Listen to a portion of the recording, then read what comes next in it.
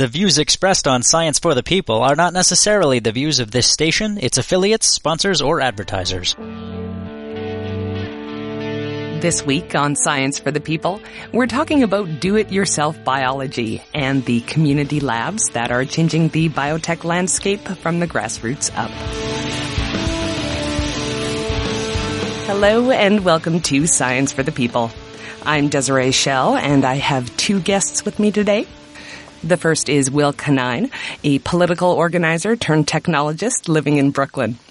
He's co-founder of Opentrons, a personal lab robotics company, an active member of Genspace, and co-chair of iGEM's new hardware track. Good to have you here, Will. I'm excited to be here. And we are also joined by Tito Jankowski, co-founder of BioCurious, the first hackerspace for biology, and co-founder of Pearl Biotech, empowering scientists with new research tools and practices. Thanks for being here, Tito. Great to be here. So who would like to start out by explaining what exactly DIY biohacking is? So a lot of people ask, what is DIY bio? What is garage biotech? What is a community biotech lab? And for me, what it comes down to is they're naturally curious about biotechnology. It's really changing very quickly. And what that means is a lot of people are interested in biotech who don't work in a university lab or work at a big company that does biotech.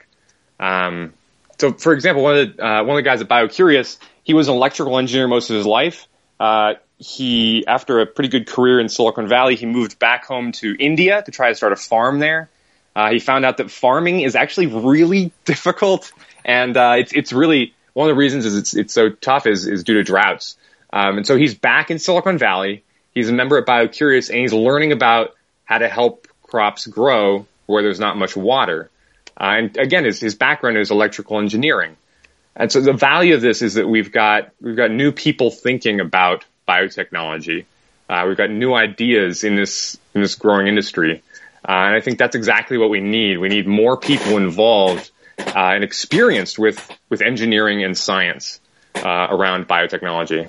To me, the most interesting thing about biohacking is that, as Tito said, non-experts are able to get their hands on biotech and really start experimenting with it. So, whether it's an artist who's provoking people's imagination about what DNA could do in the future, or, a political activist like me who's trying to empower more people to innovate with biotech. I think that biohacking spaces are providing a crucial link to, democratizing biotech in general. Well, that's interesting because you do make it sound like a movement, and I do keep hearing it referred to as a movement. So a movement usually has an ethos, guiding ideals or beliefs. What would be the ethos of this movement? Yeah, I think that the sort of hacker ethos, where it's just everybody according to their ability and nobody according to their sort of prestige, is exactly the ethos that we're applying now to biotechnology. Yeah, I think one thing that sets apart what I see at BioCurious is definitely the ethical side, is that there's a crazy work ethic. And so it's different than what I've experienced elsewhere. It's all about doing what you love and sharing that passion with other people. One guy at BioCurious, he worked at Apple for a long time. Now he's retired. And he showed up at BioCurious one day. He's just sort of interested in what's going on. And 2 years later, he's teaching other people. Not only has he learned how to work with DNA and make stuff that glows in the dark, but he's teaching others. And I think that that's a really wonderful ethical side to this community. I've worked at big companies, I've worked at startups, and a lot of times people aren't really thrilled to get to work every day. We've sort of probably all been there, and I think that what's really wonderful about what I've seen at BioCurious and other hacker spaces around the world is that everybody's there because they're curious. Everybody wants to discover this new passion, and they really love sharing it with other people too. Well, and why can't you get that out of an established lab? It's just a very different kind of experience. In an established lab, you're typically working under investigator, and you're not able to just sort of pursue your curiosity as Tito's pointing out. But it's not just the sort of newbies that are coming to places like Genspace. It's also people who have had a career in biotechnology and have had a burning idea that they've just wanted to play out for their entire lives, but have not had the space to do it. So really just providing autonomy and a place to be creative and innovative is really what it's all about. Well, and how does that benefit society, sirs? Sure. Yeah, I think my perspective as a political activist is that the people who control biotechnology right now, the people who have the means to innovate in the space, are not doing particularly great things for the world. I mean, we have a lot of people innovating in the space of like erections for old people, or, intensifying poisonous practices in agriculture. But not a ton of people making sort of the playful applications of biotech, or the beautiful applications of biotech. And I think that when you increase the franchise of who can innovate with this amazing technology, biology, we're going to see some things that we just couldn't imagine before. So what exactly happens in a community biotech lab? I think that depends a lot on which lab and which community, just like any kind of space. I know that, Genspace and BioCurious are two of the sort of most well-known ones, but they function very differently. Genspace, for example, functions mostly around classes. We have a synthetic biology class and a biotech crash course that we teach weekly to lay people, non-scientists or scientists if they want to, get their hands wet in the lab again. And that's how I first got introduced to Genspace 3 years ago, was through Ellen Jorgensen teaching the synthetic biology class.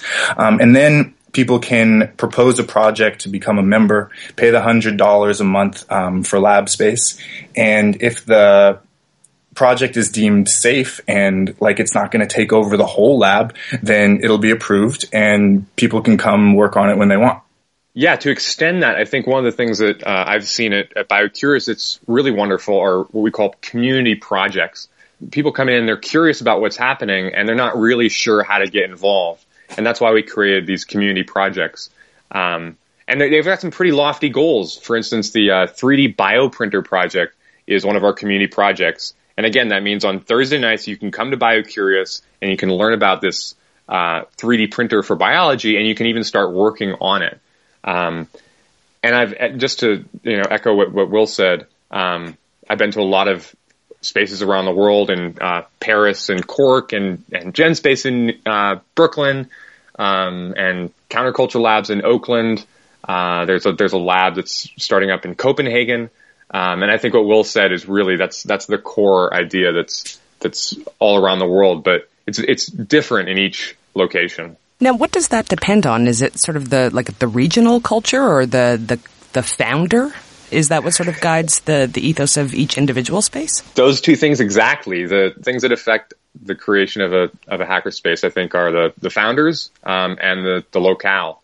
If you go visit La Paillasse in Paris, the founder is he's a PhD student working in synthetic biology.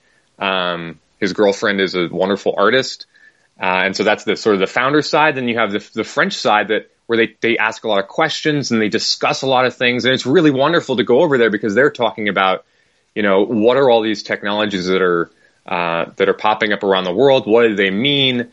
Should we be pursuing them? And so that really describes the culture of La Paillasse, is both the founder and the location. And because they're in Europe, there are a lot of different laws about what they can and can't do with DNA and genetically modified organisms. So, that's another factor that drastically affects what biohacker spaces do and do not do.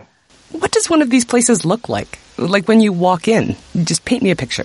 Sure. Well, Genspace is in a big collaborative artist's loft. Around the space are huge interactive installations and flashing LEDs. But Genspace itself is a glass enclosed wet lab that you would recognize as, anybody who's had wet lab experience. It's got all your PCRs and centrifuges, and the flame is going to be burning when people are doing wet work. But beyond that, it's like, once you get out of the immediate lab space, then it's just a hacker space. Well, that's what I was wondering, because I've been to hacker spaces, and I definitely hear the comparison all the time that the DIY bio spaces are very much like the computer-based hacker spaces. Do you guys think that's a fair comparison? I think when we first started out, that was the most useful analogy, is the question, have you ever been to a hacker space? We're creating something like that for biotech. 4 years in, going on 5 years, I think biohacker spaces are their own place, and I think it's really wonderful. Yeah, I think that's true. I think a lot of it has to do with the types of projects that you can do in biology versus in programming, etc. You can spend an afternoon hacking together an app with a bunch of friends in a hacker space and call it done, but it's going to take you a month of time in a biohacker space to, transform an organism to a place that you're happy and call it done. So I think that just, a lot of the logistics of what's different about biology affects the space and how people work in it a lot. So how are these spaces funded? There's a variety of models that can help to sustain a community biotech lab. We'll mention that at Genspace, they use classes to keep the place going. At BioCurious, we have a split between memberships, so people coming in and paying a monthly membership, and we do a lot of corporate workshops. So for instance, some engineers from Google come over, and we get some of the top scientists at BioCurious to walk them through kind of an introduction to biotechnology. We have a 2-hour class, and we have a 6-hour class, and so that's how we fund these community biotech labs. And if anybody's interested in a workshop at BioCurious, you can visit our website, biocurious.org. Can we talk about some of the specific DIY bio projects that you guys are familiar with? Maybe ones that came out of Genspace or BioCurious? Sure. I already talked about the 3D bioprinter project. Again, that's a community project at BioCurious, which means we invite people to just come in and check it out and work on it. One of the other well-known projects is Real Vegan Cheese. They were just featured in an article in Wired. Real Vegan Cheese is this community project that started at BioCurious and Counterculture Labs. The idea is to basically create cow's milk without cows. What they're working on is to engineer yeast to make milk. Yeast are usually used to make beer, and instead they're going to be engineering them to make cheese and milk. What's exciting about that project is, like a lot of things at BioCurious, it just starts from a group of people getting together and saying, what's something that we can work on? And that's really at the heart of a lot of our community projects is people that come together with a wide range of skills and say, hey, what do we all have in common that we could work on? Another example of that type of passion, I think, is the Glowing Plant Project. Right. The Glowing Plant Project is they're trying to make houseplants that glow in the dark, and they raised almost $500,000 on Kickstarter, and they've been working as a corporation for a couple years now on that project. But its beginnings were very modest. It was, again, this idea of a community project. It was actually called the Bioluminescence Group, which, if you don't know what bioluminescence is, it's hard to pronounce. It basically means it's cool that stuff glows in the dark. That was so succinct. And these people everybody would just get together and talk about, hey, it's cool that stuff glows in the dark. How does it work? What's the DNA behind jellyfish glowing in the dark? What's the DNA behind fireflies?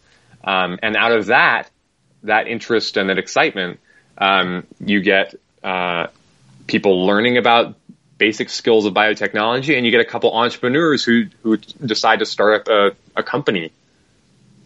And so those are the types of projects that are happening at BioCurious. Some of them are just for curiosity and for entertainment, and others are for entrepreneurship. So what's going on at Genspace? Yeah, a lot of similar kinds of projects.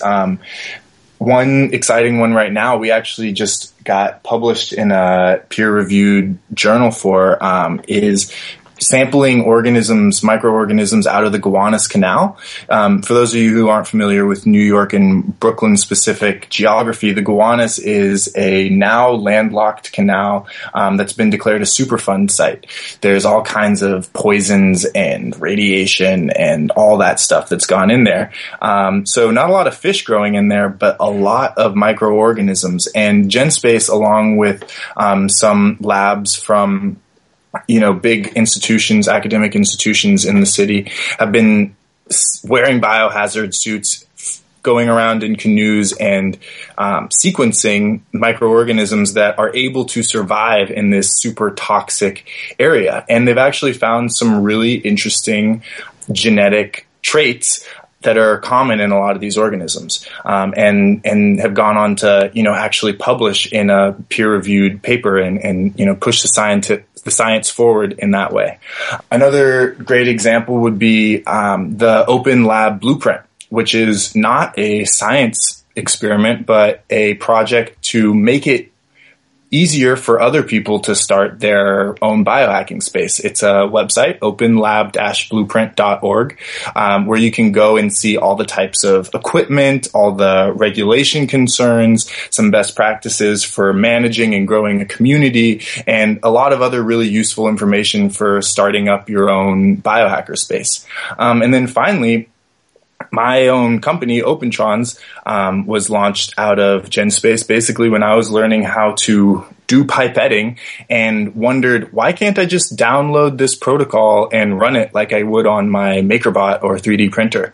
And that was 2 years ago. And today we're a venture-backed startup with over 50 customers and selling more robots every day. This is Science for the People, and we're talking about DIY biohacking with Tito Jankowski, co-founder of BioCurious, and Will Canine, member of Genspace. Okay, so you both have mentioned that some projects have been sold commercially afterwards. So how does that work? Well, it's one of the great things about a biohacker space as opposed to, say, an academic lab is that there's nobody trying to take your IP. So you can come into the space and, create a proof of concept and then go on to do whatever you'd like. In the case of Glowing Plants or Opentrons, we did Kickstarters and pre-sold units in order to get our company started. But there's a project at Genspace right now from a man who spent his career in the pharmaceutical industry and has an idea that he's really excited about and is working towards, a first proof of concept for an actual potential therapeutic drug. Well, and so if it's sort of an open source project and anyone can come in and work on it, I don't know another way to say this, but how do people get paid? Well, I think with Opentrons, we're launching a company from the space. So we could never have really got this started without the kind of community support that Genspace gives. There are biotech incubators in San Francisco and in New York that are more like $1,000 or $2,000 for a bench. At Genspace, it's $100 a month for a bench. So, nobody's actually getting paid at Genspace, but they can have the freedom to create a new thing that could pay them going forward. One of the most exciting things about what's happening at BioCurious and other community biotech labs is that people are excited about figuring out what is open source biotechnology. We have a good idea of what open source software is, and we have a good idea about what open source hardware is, for examples like Red Hat, Linux in software, MakerBot in hardware, but it's not clear what the implication is for biotechnology. And I think it's really exciting. If you want to check out what Real Vegan Cheese is doing, they're at realvegancheese.org, and you can check out all their information that they publish under free culture licenses. Okay, so now we're going to get to the part that, of course, everybody wants to talk about when we start talking about DIY bio. Safety standards and regulations. How regulated is this field at this point? Is that the part that everybody wants to talk about? Well, it would seem so with all the scary media stories I've heard about. The science journals, on the other hand, are excited as hell, but it's mainstream media that's proclaiming doom, as they are wont to do. Well, okay, so I'll answer this question from Genspace's perspective. We actually do a lot more in terms of safety than the regulations even require us to do. We think it is important that when you have untrained individuals coming in and working with powerful stuff, that there are a lot of precautions taken. We've been working closely with the FBI and other national safety regulation bodies to ensure best practices from the very beginning of Genspace. We definitely think that biosafety is a super important thing and see biohacker spaces as being on the forefront of educating the public not only in how to use biotech, but how to use biotech safely. Now, I think that there's also a whole other side to this, which is how safely is biotech being used today legally? Right. I think that there are lots of corporations and other institutions that do things with biotech that are not safe, in fact, that are being proven to harm people and other living things, and yet because of legal structures are allowed to get away with it. So I think that when people worry about biohacker spaces creating some type of doomsday scenario, they should look around first and see how biotech is being used today and wonder if that can't be improved by enfranchising new people to innovate with biotech. Well, and from what I understand, it's the community itself have been fairly preemptive in creating their own sort of internal regulations and codes of conduct. Absolutely. On our safety committee are included MIT and Stanford biosafety experts, and anything that Ellen Jorgensen and Oliver Medjevic, our two PhD co-founders, aren't sure about, they will put up to that committee. There was an interesting sort of E. coli project that involved an alternative for positive selection that was not antibiotic resistance. And we were thinking about playing with that for our iGEM project last year, actually, but it was just deemed not safe enough to be done at Genspace or maybe even anywhere. So these are the kinds of questions that we always tackle before starting lab work, and we think are really important. But, there are a lot of places where safety is not the first question. The first question is, how much money can this make? So I think that realizing what people's motives are is as important as looking at what the regulatory structure is. Are the risks different in a commercial or a government lab than they are in a DIY space? As an entrepreneur, I think one of the risks that Will alluded to is that this idea of transparency and being open to the public, it won't always work out how maybe the entrepreneur would like. I think there's a lot of technologies that, like Will was alluding to, that get developed in big, giant biotech companies. BioCurious is public. We have open hours pretty much every day, and that's part of our culture. And so, for example, Glowing Plant came out of BioCurious, and so they started this public discussion around genetically modified plants. That's really exciting, but it's also that's pretty risky as an entrepreneur. A larger company, I think, would probably keep a project like that wrapped up and not really talk to anybody about it. And so I think that the value of this transparency, even though it's risky, is that when a project takes on the risk of opening up to public discussion, I think that is really healthy and really necessary for the future of the whole industry of biotech.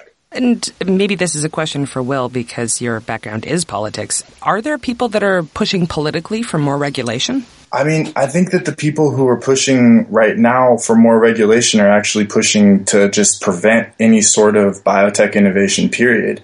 They'd like us to, put Pandora back in the box and pretend like nobody ever learned how to do genetic engineering. But that's just not going to happen. One thing that I always like to say is, like, computers were first developed to drop bombs more effectively and kill people better. And now they're these happy things that we use to talk to our moms and make GIFs. that only happened because the ability to program and use computers was put into more and more people's hands.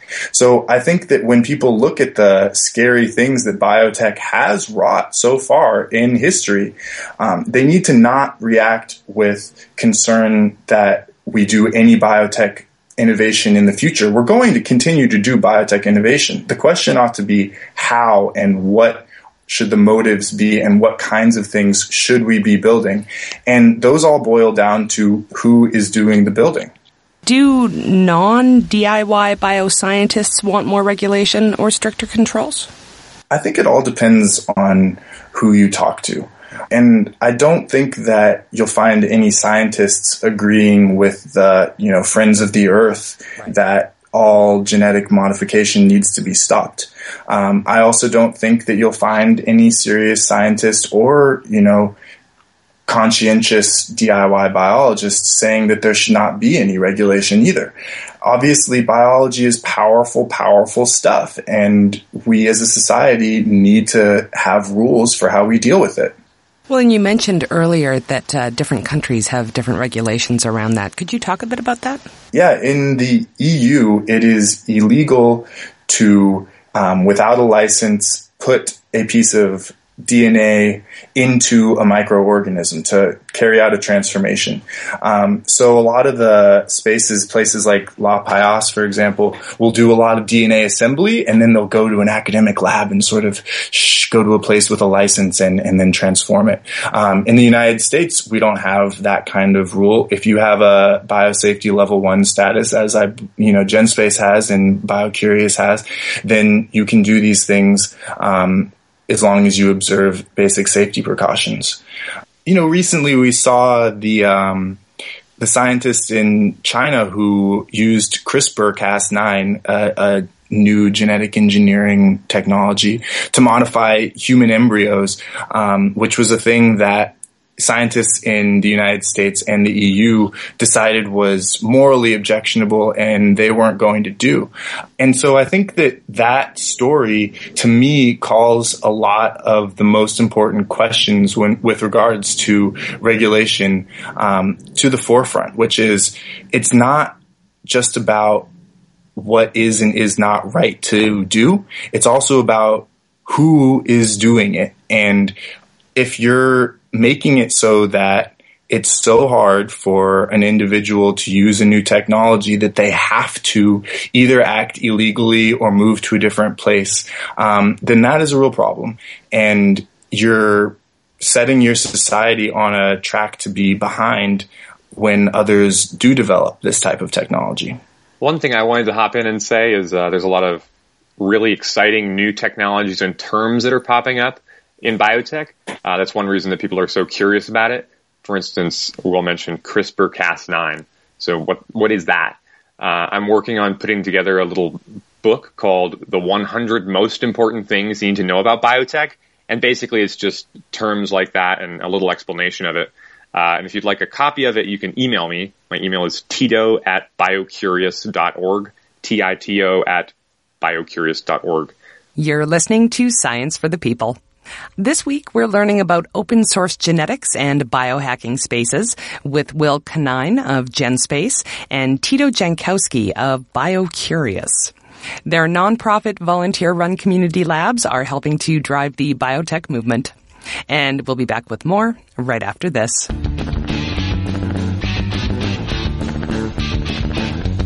Science for the People is a weekly radio show exploring everyday life from a scientific perspective. To find out where Science for the People airs near you, or to listen to past episodes, check out our website at scienceforthepeople.ca. You'll also find links to connect with us on Facebook, Twitter, and Google+, or to subscribe to the podcast in iTunes. And now, back to the show. Welcome back to Science for the People. We're in the midst of a mini panel about DIY biohacking with Will Canine, co-founder of OpenTrons, a personal lab robotics company and an active member of Genspace. And we're also here with Tito Jankowski, co-founder of BioCurious and co-founder of Pearl Biotech.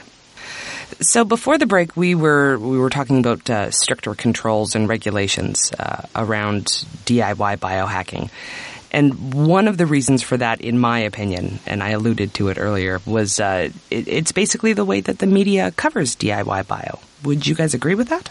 Yeah, I think that the media always likes to focus on the sensational fear factors. As we know, there's nothing new about that. But why it's particularly, I think, damaging in this case is that the general public is not well educated at all on, DNA and genetic engineering, et cetera. And, as many of us have done some reading know, it's not possible to, in a DIY biolab, create a terrible strain of avian flu that kills the world. That's just not possible. But when you say, could somebody create a terrible strain of avian flu in a DIY biolab, then everybody's going to go crazy and freak out about it. And that's basically what's been happening from my perspective. From my perspective, I love the involvement of the media in biotechnology. And to me, it really shows how curious people are about this developing field. And I know it's different all around the world. I know, for instance, in the UK, people are really into synthetic biology. The government is giving tons of grants out, and everybody's really excited about the technology. So I do know that different countries see things differently. But from BioCurious' standpoint, and from my perspective, we've always been on to the benefit of media. Real vegan cheese was just covered in Wired. That's a wonderful example of Real Vegan Cheese going open source with their design, going to crowdfunding for to get funding for the project, and then working with Wired to explain what they're working on and share that story. I think it's wonderful. I'd love to see more of that. If there's more journalists listening to this show, I'd love, people want to email me, and happy to set up interviews and things like that. Well, and I was going to say, I think Wired, although they are fairly mainstream, they still fall on sort of the science-y side of publications. Do you still see there being a problem within the mainstream publications? Are they still scared? I'm looking at an old copy of USA Today from a year ago, and it says 2 years ago, and it says, DIY biopunks want science in the hands of people. And that's USA Today. I mean, that's as mainstream as you get. And I think that there's a lot of interest, and there's those articles that sort of are based on fear, but I'm really a fan of the articles that are interested in this kind of this curiosity and this idea of enabling people to learn more about biotechnology. Yeah, I absolutely agree with you, Tito, and I think that a lot of the excitement is generated by the media, and we see new people come to Genspace because they've seen us in Newsweek or they've seen us on PBS or whatever. But I do think that there is a danger about sort of this other side of the story gaining too much credence and really preventing the biohacker movement from growing to the place that it could be, which, could be a real source of innovations to solve 21st century problems. And that the pushback is not just coming from the media. I heard Craig Venter at SynBio Beta say that the DIY bio movement represented the single biggest threat to biotech's future. Really? Because he's afraid of people, creating a killer virus. And so I think that whether, it's a reporter who's looking for a good headline or Craig Venter who has so much money wrapped up in his IP that open source type models are really terrifying to him, this boogeyman story needs to be put to rest. Well, let's consider this the place where you can debunk some myths. What would you like to tell people about it that they don't know? I'm not a biosafety expert, and I would definitely direct people to people who are biosafety experts. But from what I have understood about it, nobody's going to create something in a DIY biolab that is going to, say, outcompete a native species. Usually in DIY biolabs, we spend all of our time trying to keep our little organisms alive so that the wild organisms around it won't gobble it up and turn it into their lunch. We just want to have our little glowing bacteria. We're not capable of making anything threatening, not to mention we don't want to. I read an article, and I believe it was from 2013, but there was one sentence that summed it up nicely. Critics of DIY bio seem to overestimate the current abilities of the movement and underestimate the ethics of its participants. Boom. That's it right there. Are you allowed to work with pathogens? I think a lot of it has to do with what biosafety level you're operating at. Mm-hmm. Genspace is at biosafety level 1, which means we don't do anything with mammals. So I think we maybe even technically could do mice with biosafety level 1, but we don't, just because we don't want to have a bunch of cages smelling bad around. So it's practical concerns. Yeah, I think that a lot of the fears that people had would go to rest if they just sort of took a glance around our shabby little space and like shook hands with one of our members. Yeah, just to hop on, one of the 100 most important things you must know about biotech is what biosafety level means. So biosafety level 1, which is what Will said when he was talking about Genspace. BioCurious is also a biosafety level 1 lab, and most of the other community biotech labs in the United States are biosafety level 1. What that means is it's on the same order of work as done in a high school biotech lab. So if you've ever done lab work in a classroom, that is classified as a biosafety level 1 lab. Biosafety level 2 goes up to being able to do things like test human blood, things like that. And then when you start getting into 3 and 4, that's where there's only a few of them in the country, and those are the much more sensational sounding things. But every community biotech lab is either a biosafety level 1 lab or biosafety level 2 lab, which means there's no human pathogens. And I think that really the funniest thing about those biosafety levels is it's like as much about the safety of the organism that you're working on as it is about like people's safety. Because when you have hoods because of a biosafety level 2 requirement, it's mostly because you need to make sure that your sample doesn't get contaminated. So let's say, how would either Genspace or BioCurious respond if they did see a potential biohazard or just something that looked sketchy? What would you guys do? So at BioCurious, we have, like at Genspace, a safety group that reviews experiments to see if they're safe.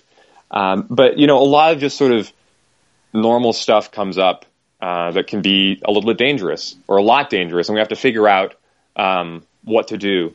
So one example is recently we had a scientist who wanted to work on an experiment, and they needed compressed gas. So compressed gas is like if you've ever been scuba diving, you wear a big tank of compressed gas on your back. But it can be dangerous because if it tips over or gets knocked over, it releases all the gas. And it can, move around and hit somebody. So we didn't have anything in BioCurious that was like compressed gas. So the safety group went through and learned about what are the standards for having compressed gas, whether you're in a research lab or at a factory or on a scuba boat. And so there's a lot of existing safety rules for this, and so we can consult those safety guidelines, and we can also talk with experts. We're right next to, so many big biotech companies that there's always an expert in whatever field we have a question about. Yeah, and I think just to piggyback on that, one of the great things about the collaborative environments at places like Genspace and BioCurious is that there's always somebody around to look and be like, oh, that seems weird. What are you doing, man? And, then hear the answer. And if that seems weird, to be like, seems like this person's doing something weird. And, it's just a very organic process whereby people figure out if something's going wrong. And if there was something going wrong, then moves would be taken to shut that down, bleach it or whatever. But I think that a lot of the vetting happens at the front end when we're, checking out members to see if we think that they're, good, nice people, and vetting their projects to make sure they're safe. Okay, so where does this movement go from here? What would you guys like to see?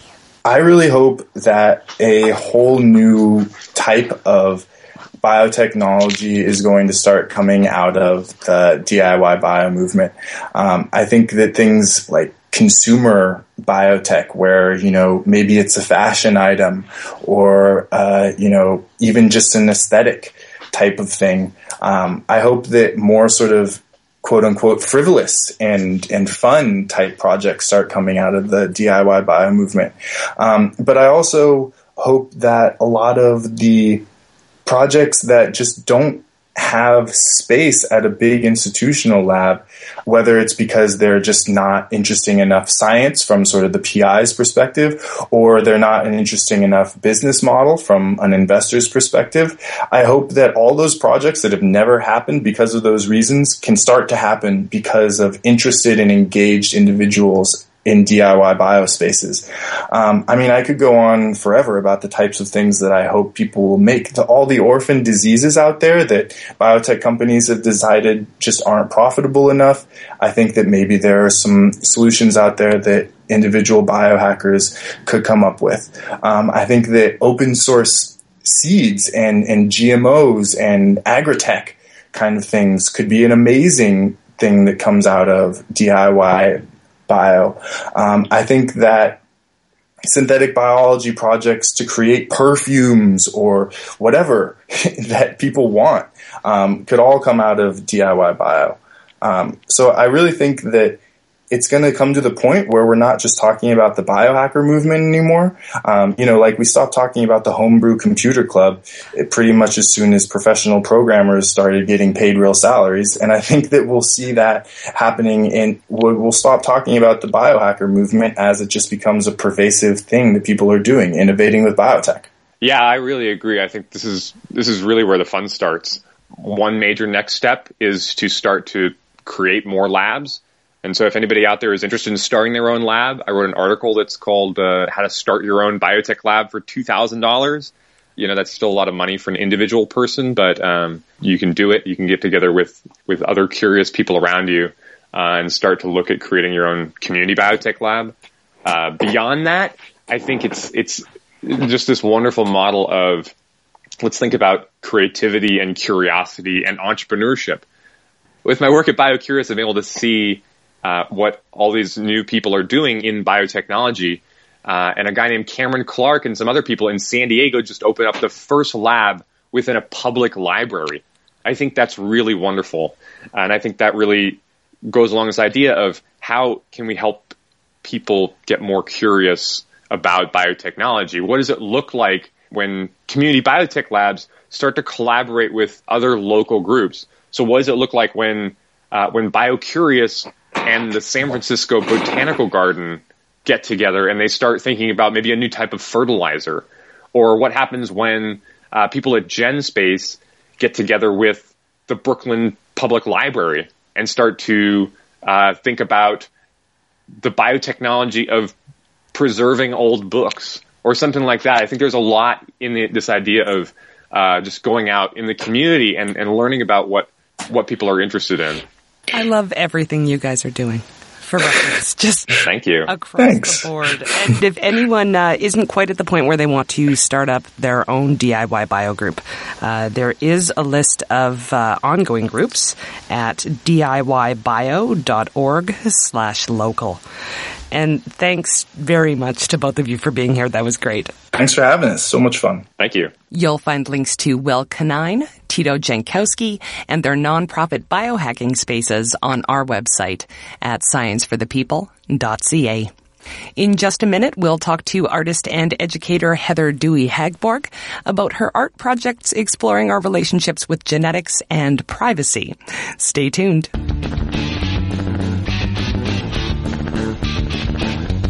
Science for the People is a weekly radio show exploring everyday life from a scientific perspective. To find out where Science for the People airs near you, or to listen to past episodes, check out our website at scienceforthepeople.ca. You'll also find links to connect with us on Facebook, Twitter, and Google+, or to subscribe to the podcast in iTunes. And now, back to the show. Welcome back to Science for the People. I'm Desiree Schell, and I'm joined now by Heather Dewey-Hagborg, a transdisciplinary artist and educator who's interested in art as research and critical inquiry. Heather has shown work internationally at events and venues such as TEDx Vienna and South by Southwest, and her work has been widely discussed in the media, from the New York Times to Wired. Good to have you here, Heather. Thank you. So you are probably best known for your Stranger Visions project. Maybe just give us an overview of that. Sure, yeah. So in Stranger Visions, I collected forensic-type samples that people left in public spaces, things like hair and cigarette butts and chewing gum.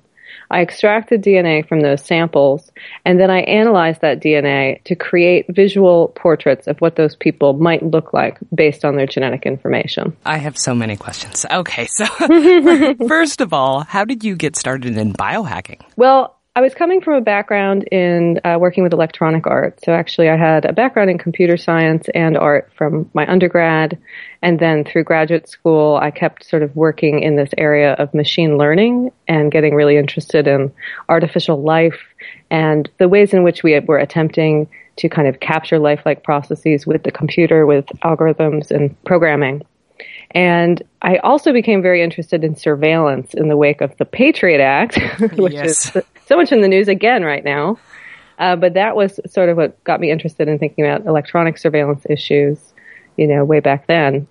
And those two things were sort of, jumping around in my head. And then one day I found myself staring at a hair, and I just couldn't stop thinking about the information in the hair and what I could learn about someone if I tried to tap into that information. Well, so you took a 3-week course at Genspace, the community biotech lab in New York? Correct. What was that training like? What did you learn to do? I went into it with this very specific idea in mind. So basically, I had already written a project proposal for Stranger Visions. I was working as an artist in residence at iBeam, which is an art and technology center in New York. And so I wanted to make this project. I wanted to figure out how much can I know about someone from a hair. How much of a portrait could I create of someone I've never met based just on their genetic information? And so I went to Genspace really with this purpose in mind of researching this question and talking to the scientists there and getting this kind of hands-on practice element to it and trying to answer that question very specifically. So for me, it was a very directed process and it was incredibly useful. It was very time-consuming. I kind of had no idea how long biology took coming from computer science, where you can do thousands of experiments in a couple hours. In the lab, everything takes much, much longer. So that was certainly a surprise. So now you learned how to extract DNA, and then you sent the samples to 23andMe, which is a DNA analysis service? Not quite. So I tried a lot of different things, actually. There were many techniques that I tried out. But most of what I did for Stranger Visions was extract the DNA myself using a forensics kit and then run polymerase chain reactions on that DNA to target specific areas that related to single nucleotide polymorphisms, or SNPs, these specific spots on the genome that are correlated with traits. And so I would take the result of that PCR and send that for sequencing, get the data files back, and interpret those using computer software that I had written. Okay, how long did that take? To get it working, I probably had about 6 months of failure in the lab. Of just, trying one thing, trying another thing. Mainly it was trying different methods of DNA extraction, trying to find something that worked, trying to find what kind of samples were going to work the best, this kind of thing. So lots of trial and error. And then I started to have some success getting mitochondrial DNA first, so that was really exciting. And then I started getting some success getting genomic DNA in general. And so it was this very lengthy process of experimentation. So then you did send the samples off to 23andMe? No, you can't, actually. So at the time in 2012, when I started working on this project, I tried all kinds of ways, actually, of trying to hack 23andMe kits to send them extracted DNA, but none of them worked. And so I never was able to get a full 23andMe analysis. Now, if I was to revisit the project today, which I've thought about, there are services now that offer the same kind of service 23andMe does for a small price, a similar price to 23andMe, and they do take extracted DNA. But in 2012, that wasn't the case. So all I could do was literally the kinds of PCRs that I could do by myself in the lab, and so I was limited by my time and my money. Okay, so what kind of information did you find then? I looked at things like ancestry, first of all, gender, eye color, complexion, freckling, eye color, tendency to be overweight, and some details of facial shape like nose size. Okay, so then you fed this into a 3D printer? Yeah, so basically what I did was I took my experience with 3D facial recognition. So I'd been working with these algorithms for facial recognition, and I've been trying to do kind of creative disruptions of them for a while. And so I knew how that technology worked. And so I took these 3D facial recognition models and I kind of reappropriated them to generate faces with specific traits rather than to recognize faces with specific traits. And so then I was able to take these what's called a morphable model and change these faces around based on the input data and then output those as 3D models, which I then printed in full color, life size, and hung up in the gallery. I really encourage people to check the link to this show afterwards and look at some of the models that you made.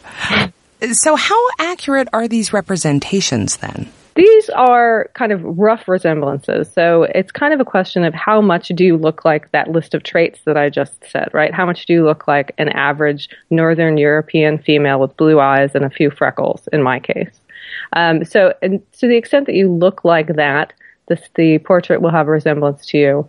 And then in addition to this kind of generic image, I use my artistic license to create these individual portraits that were customized to the sample. So basically my process was for each sample I would generate 5 different versions of that face, and then I would choose the version of the face that I found the most compelling and interesting to look at. So is the fact that it's not exactly an accurate representation, is that a limitation of the DNA analysis or the 3D portrait technology? That is a limitation of the portrait technology.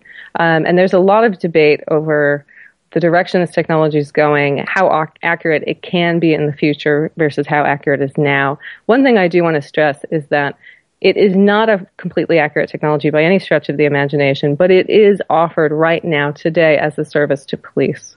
So this is something that we really need to be having a conversation about. And I think a lot of people don't realize that this is not science fiction. This is the present. Well, and that was your intent. Yeah. I assume with this project is to start that public conversation about the use of DNA profiling and privacy and genetic surveillance and all of this. Exactly, yeah. So for me, it's kind of this twofold activity where I'm looking at the genetic surveillance aspect of it, right? Calling attention to the fact that we are leaving stuff all over the place without thinking about it.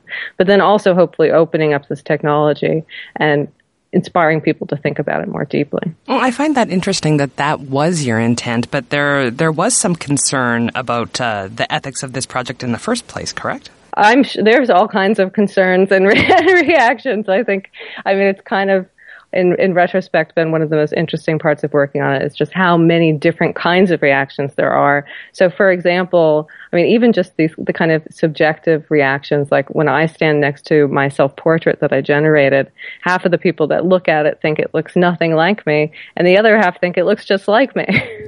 And now, let's be clear. There is no law about this kind of DNA collection. The fact that you picked up cigarette butts, in my understanding, off the street. Okay, so this is a little bit of a complicated area. So there are various legislations, state to state, that do vary, that do connect to abandoned DNA in terms of what the police can do with it, in terms of what a citizen can do with it.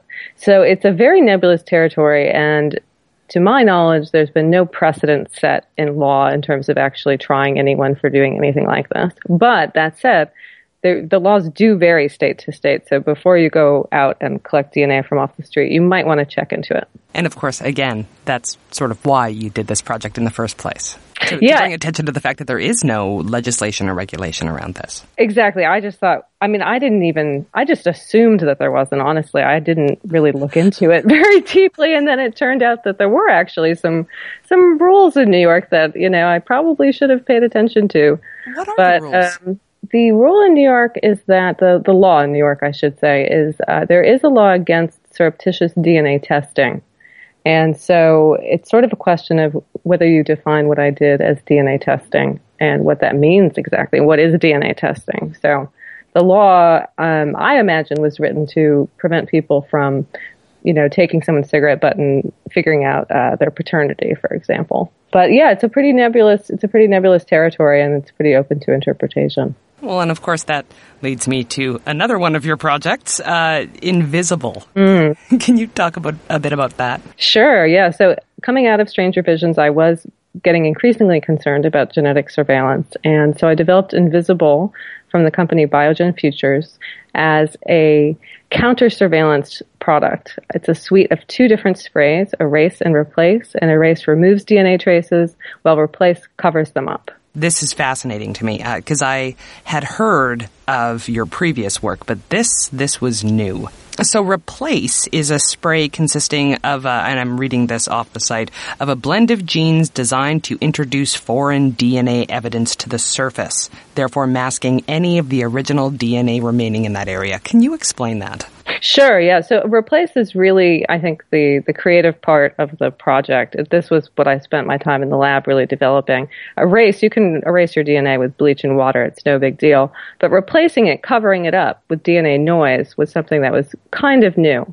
And so what I did was I took DNA from 50 different sources and blend them together along with a DNA preservative, which keeps the DNA fresh, shelf stable, basically. So you have DNA and very pure water, and then this DNA preservative that keeps it active.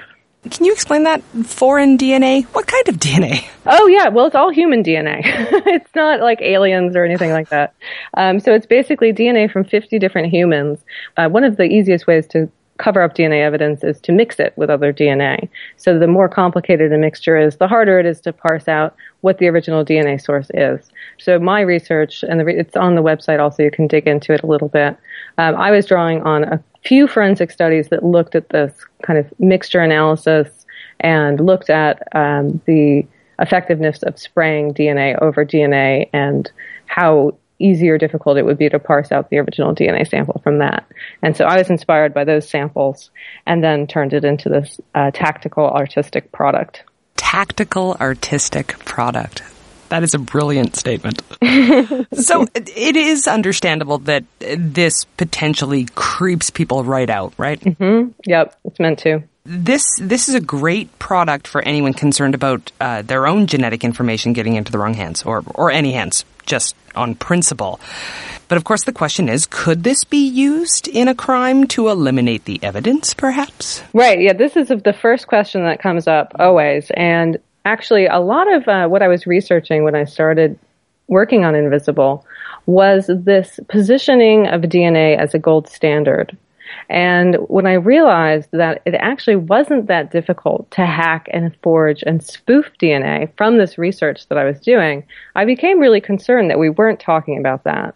You know, we've had this kind of re-examination of the forensic sciences recently, but DNA is still held up as the one thing that is the golden standard above all others. And so I think we really need to also examine how much authority we place in DNA itself. DNA alone. I don't think DNA alone should be used for a conviction, for example. I think it needs to be shored up with other forms of evidence as well. So how easy is it to spoof DNA then? Well, I mean, just imagine that you mix your saliva sample with a couple of your friends and leave that behind at a crime scene. I mean, it's that easy. Okay, so isn't this at cross purposes with what the biohacking community is trying to do? They're presenting, I guess, all their work as safe and ethical and positive, and they are making amazing progress in their public relations, which is great. But then your work pretty much makes everyone feel creepy again. Well, I think the creepy feelings are important.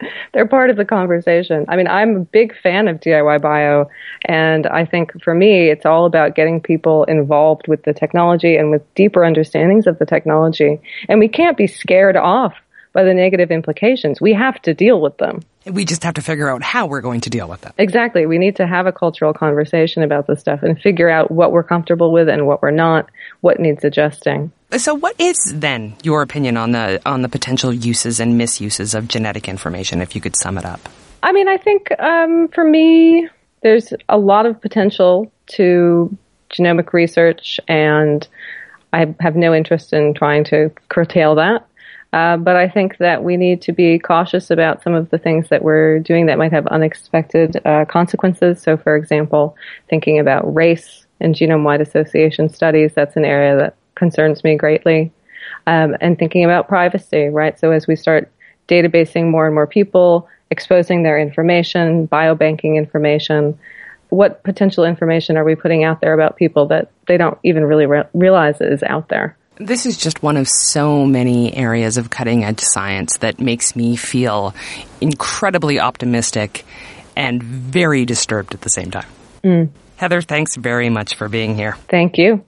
We've linked to Heather Dewey-Hagborg and her fascinating work on our website at scienceforthepeople.ca. You'll also find links to connect with us on Twitter, Facebook, Google+, and iTunes, where you can listen to past episodes, subscribe to the show, or leave a review. Thanks for listening, and we'll see you next week on Science for the People.